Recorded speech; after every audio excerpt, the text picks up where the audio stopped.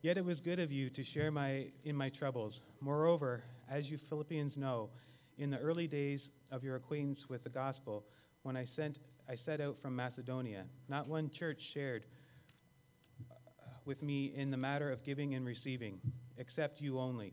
For even when I was in Thessalonica, you sent me aid more than once when I was in need. Not that I desire your gifts. What I desire is that more be accredited to your account. I have received full payment and have more than enough. I am amply supplied, now that I have received from Epaphroditus the gifts you sent. They are a fragrant offering, an acceptable sacrifice, pleasing to God. And my God will meet all your needs according to the riches of his glory in Christ Jesus.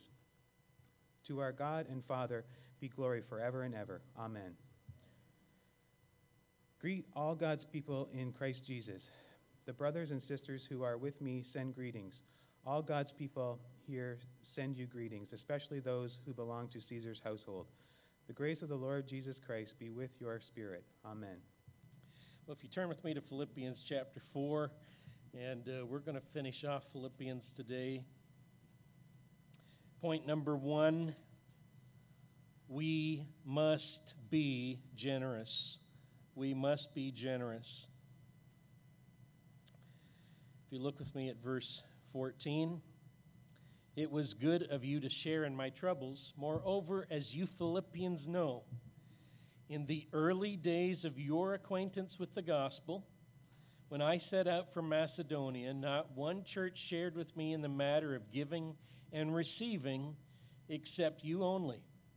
For even when I was in Thessalonica, you sent me aid again and again when I was in need. Not that I'm looking for a gift. I'm looking for what may be credited to your account. I've received full payment and even more. I'm amply supplied now that I have received from Epaphroditus the gifts you sent. They are a fragrant offering, an acceptable sacrifice, pleasing to God. We must be like the Philippians. We must be generous. Notice their example. Now, Paul was only in Philippi a few weeks, not even a month. He's there a few weeks. A church starts, and he has to leave Philippi. And the first place he goes after Philippi is Thessalonica. It's kind of the next big city on the way to the west. And he's in Thessalonica for only 3 weeks because they run him out of town. And while he's in Thessalonica, starting a new church, the Philippians take up money, and at least twice they send him a gift of money while he's in Thessalonica. Phenomenal.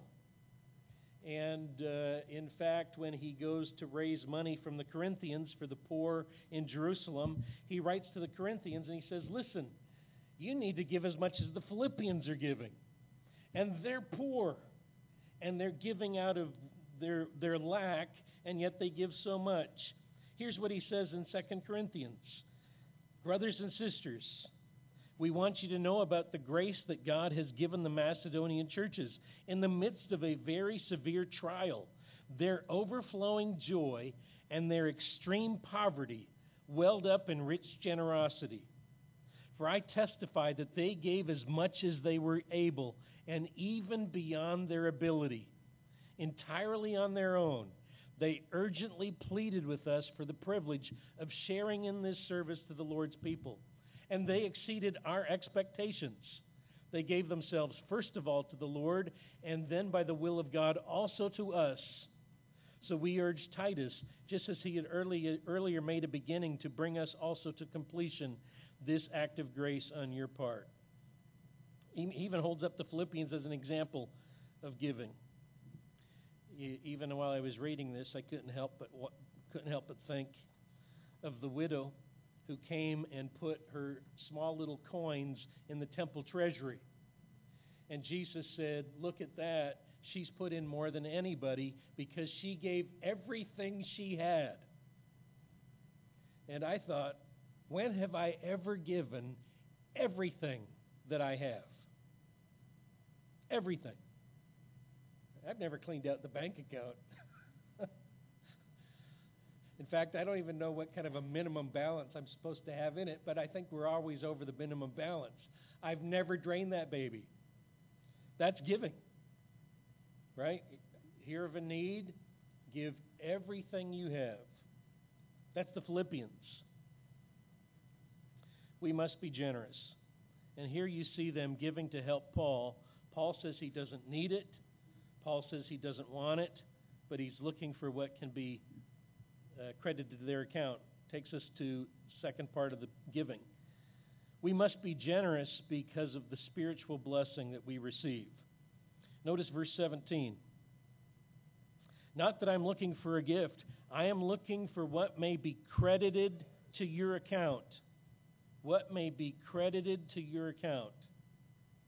I desire that your fruit would increase. And I desire that your account would be increased. Notice what he also says, the spiritual blessing about this giving. Verse 18. They are a fragrant offering, an acceptable sacrifice, pleasing to God. That's language from the Old Testament. Language of the tabernacle, language of the temple. When you put an offering on the altar, up would come the smoke. And the smoke would be a pleasing aroma to God, a fragrant offering to God. And God would love that. And He would accept the offering. And He says that's what's true when you give generously to other people. It's just like that sacrifice, that worship in the Old Testament, and God would smell that, and He would love it and be well pleased with it. Fragrant offering, acceptable sacrifice, pleasing to God.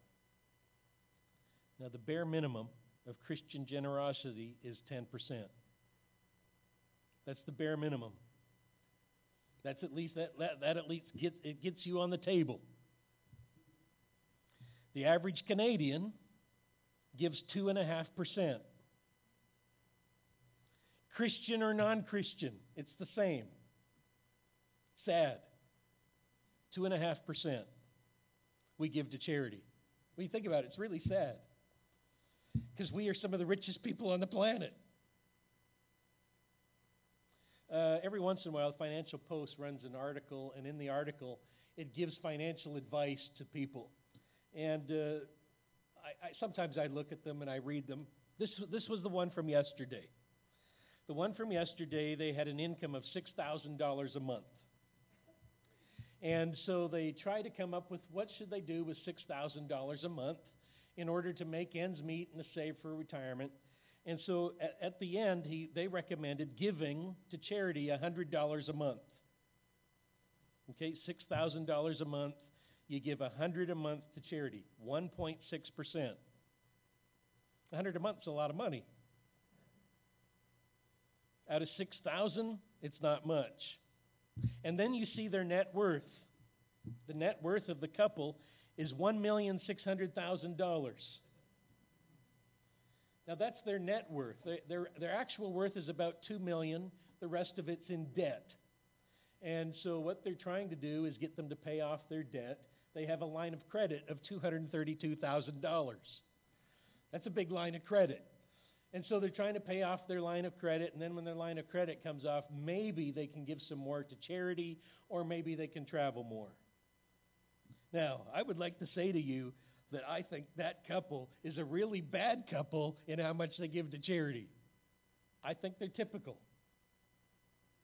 which is sad. Not very generous. Here's the crazy thing, is that the gift of the Philippians is just not calculated in dollars and cents. They've also sent Epaphroditus. Epaphroditus, the church has said, listen, we need to send somebody with our gift to Paul. He's in prison. Who will go? And so they have to find somebody who has months to give. And it's Epaphroditus. So he has to get on a ship. He has to go from Philippi. He has to go to Rome. He spends time with Paul there in prison. And then eventually he has to go back to Philippi. This is not just a, hey, let's just a short time thing. This is a big commitment.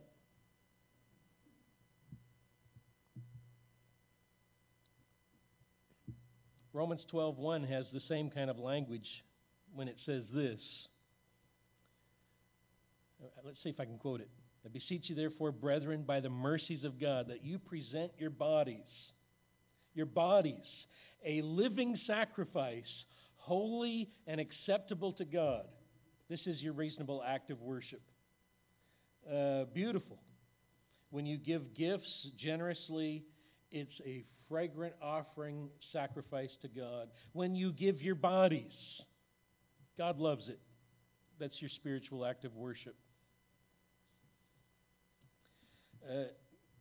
Jim Elliot, a missionary who was killed, used to say this. This was written in his diary. He is no fool who gives what he cannot keep to gain what he cannot lose. He is no fool who gives what he cannot keep to gain what he cannot lose. Think about it. What is it that you cannot keep? You cannot keep your money. You cannot even keep your life. But Jesus says if you lose your life for His sake, you will gain it.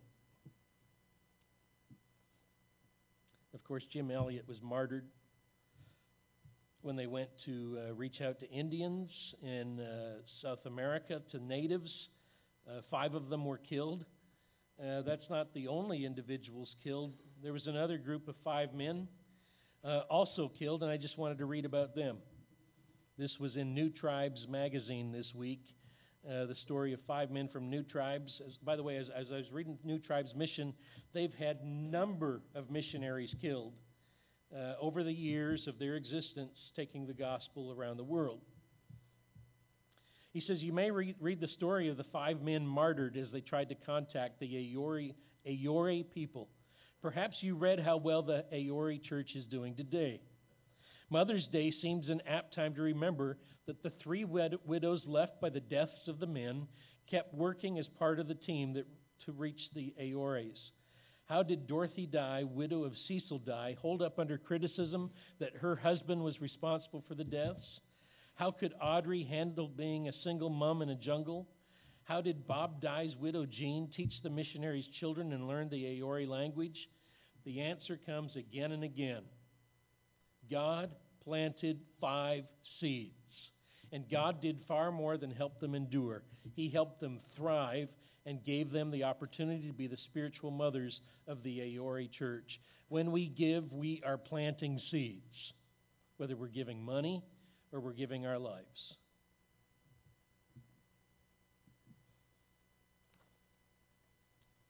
Third thought, under we must be generous.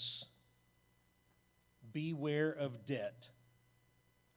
Debt robs you of your ability to be generous, because now you have to give somebody else back money. Beware of debt. I was just reading this yesterday. Spurgeon tells of the time when he was a kid. He kept losing his writing materials, and so he went down to the store, and a pencil was a penny. He didn't have a penny. So he said to the storekeeper, I expect to get some money at Christmas time. Can I borrow 2 pencils, put it on credit, and I'll come back and pay you after Christmas? Storekeeper went for it. He had his 2 pencils. He went home, and then his dad found out and chewed him out for going into debt for 2 pennies. How dare you go into debt? That's the worst thing you could ever possibly do. And he learned his lesson when he went into debt for 2 pennies. Beware of debt. It robs you of your ability to give. Takes us to point number 2. God will meet your needs. Notice with me verse 19. And my God will meet all your needs according to His glorious riches in Christ Jesus. Many interpreters today take the verse this way. If you give to someone like Paul, then God will meet all your needs. By the way, that preaches well. I should maybe preach it that way today. If you give to Huron Baptist Church, then God will meet all your needs. By the way, that's the way many people are preaching that passage today. I don't think that's the way it should be preached. I don't think there's the logical connection. Because you have met my needs, therefore God will meet your needs. I think the logical connection goes this way. You can be encouraged to meet other people's needs because you've got a God who's always going to meet your needs. So you don't have to be tight-fisted thinking, wow, I've got to take care of myself first, and then I'll take care of everybody else. We don't have to be tight-fisted because God takes care of our needs. So we can be open-handed because we've got a God who's going to give us everything that we need. That's the way I think you should take the passage. I think that's the way it should be taken.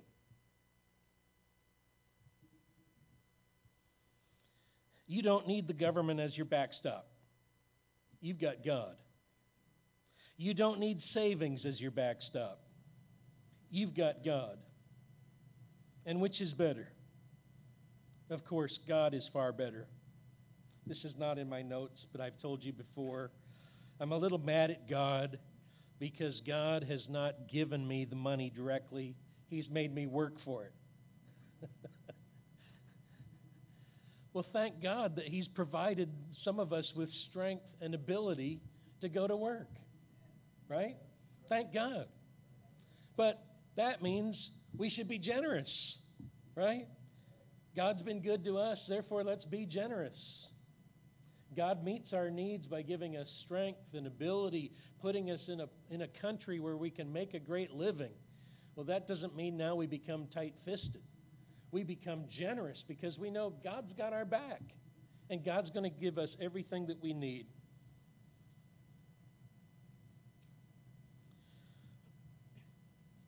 In the book that we just read, Radical, he talks about this passage, David Platt, from Jesus in Luke chapter 11. Jesus says this, "Ask and it will be given to you.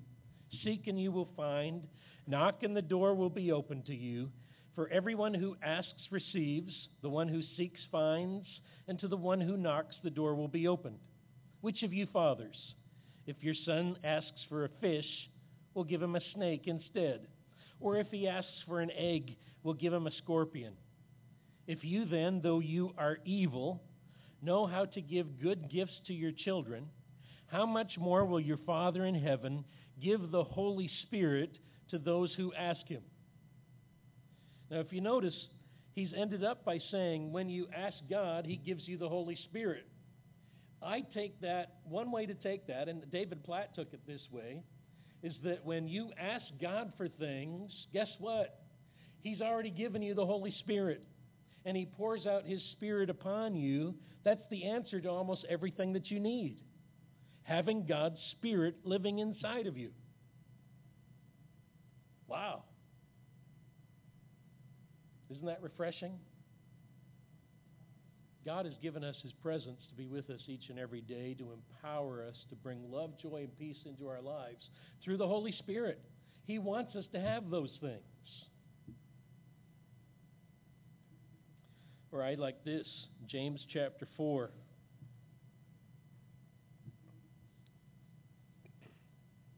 What causes fights and quarrels among you?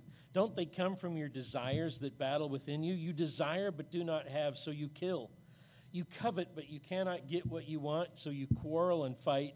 You do not have because you do not ask God. And when you ask, you don't receive because you ask with wrong motives, that you may spend what you get on your pleasures. I wonder why God hasn't given me that Lamborghini yet.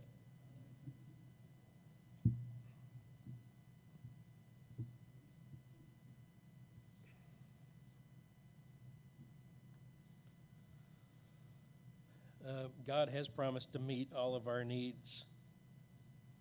And He does it in amazing ways.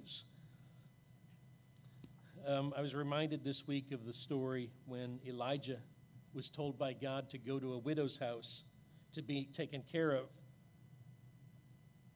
And when you think about it, if I'm in trouble and I need to be sent somewhere where I'll be taken care of, I want to be sent to a rich person's house. With a pool, please. God sends Elijah to Sidon, to a widow's house, to be taken care of, to meet his needs. This is the story. Sometime later, the brook dried up because there'd been no rain. Then the word of the Lord came to him, "Go at once to Zarephath in the region of Sidon and stay there. I have directed a widow there to supply you with food." So he went to Zarephath. When he came to the town gate, a widow was there gathering sticks. He called to her and asked, "Would you bring me a little water in a jug so that I may have a drink?" Now she's gathering sticks for her last meal, but she goes and gets the water. As she was going to get it, he called, "And please, bring me a piece of bread." "As surely as the Lord your God lives," she said, "I don't have any bread, only a handful of flour in a jar and a little olive oil in a jug. I'm gathering a few sticks to take home, make a meal for myself and my son, that we may eat it and die." Elijah said to her, "Don't be afraid. Go home and do as you've said, but first make me a small loaf of bread that you have, bring it to me, and then make something for yourself and your son. For this is what the Lord, the God of Israel, says: the jar of flour will not be used up, the jug of oil will not run dry until the day the Lord sends rain on the land." She went away, did as Elijah told her. There was food every day for Elijah and for the woman and her family, for the jar of flour was not used up, the jug of oil did not run dry, in keeping with the word of the Lord spoken by Elijah. Wow.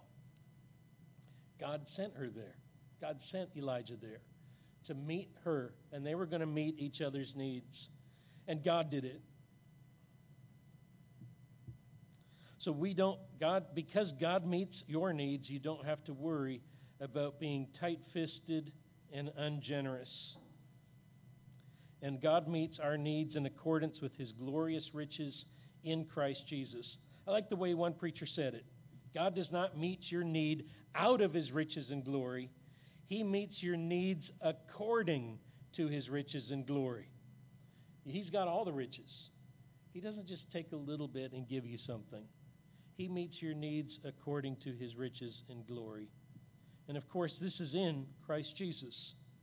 This is only for those who are part of the body of Christ, and only for those who have given their lives to the Lord Jesus Christ. Those are the individuals that he promises to meet their every need.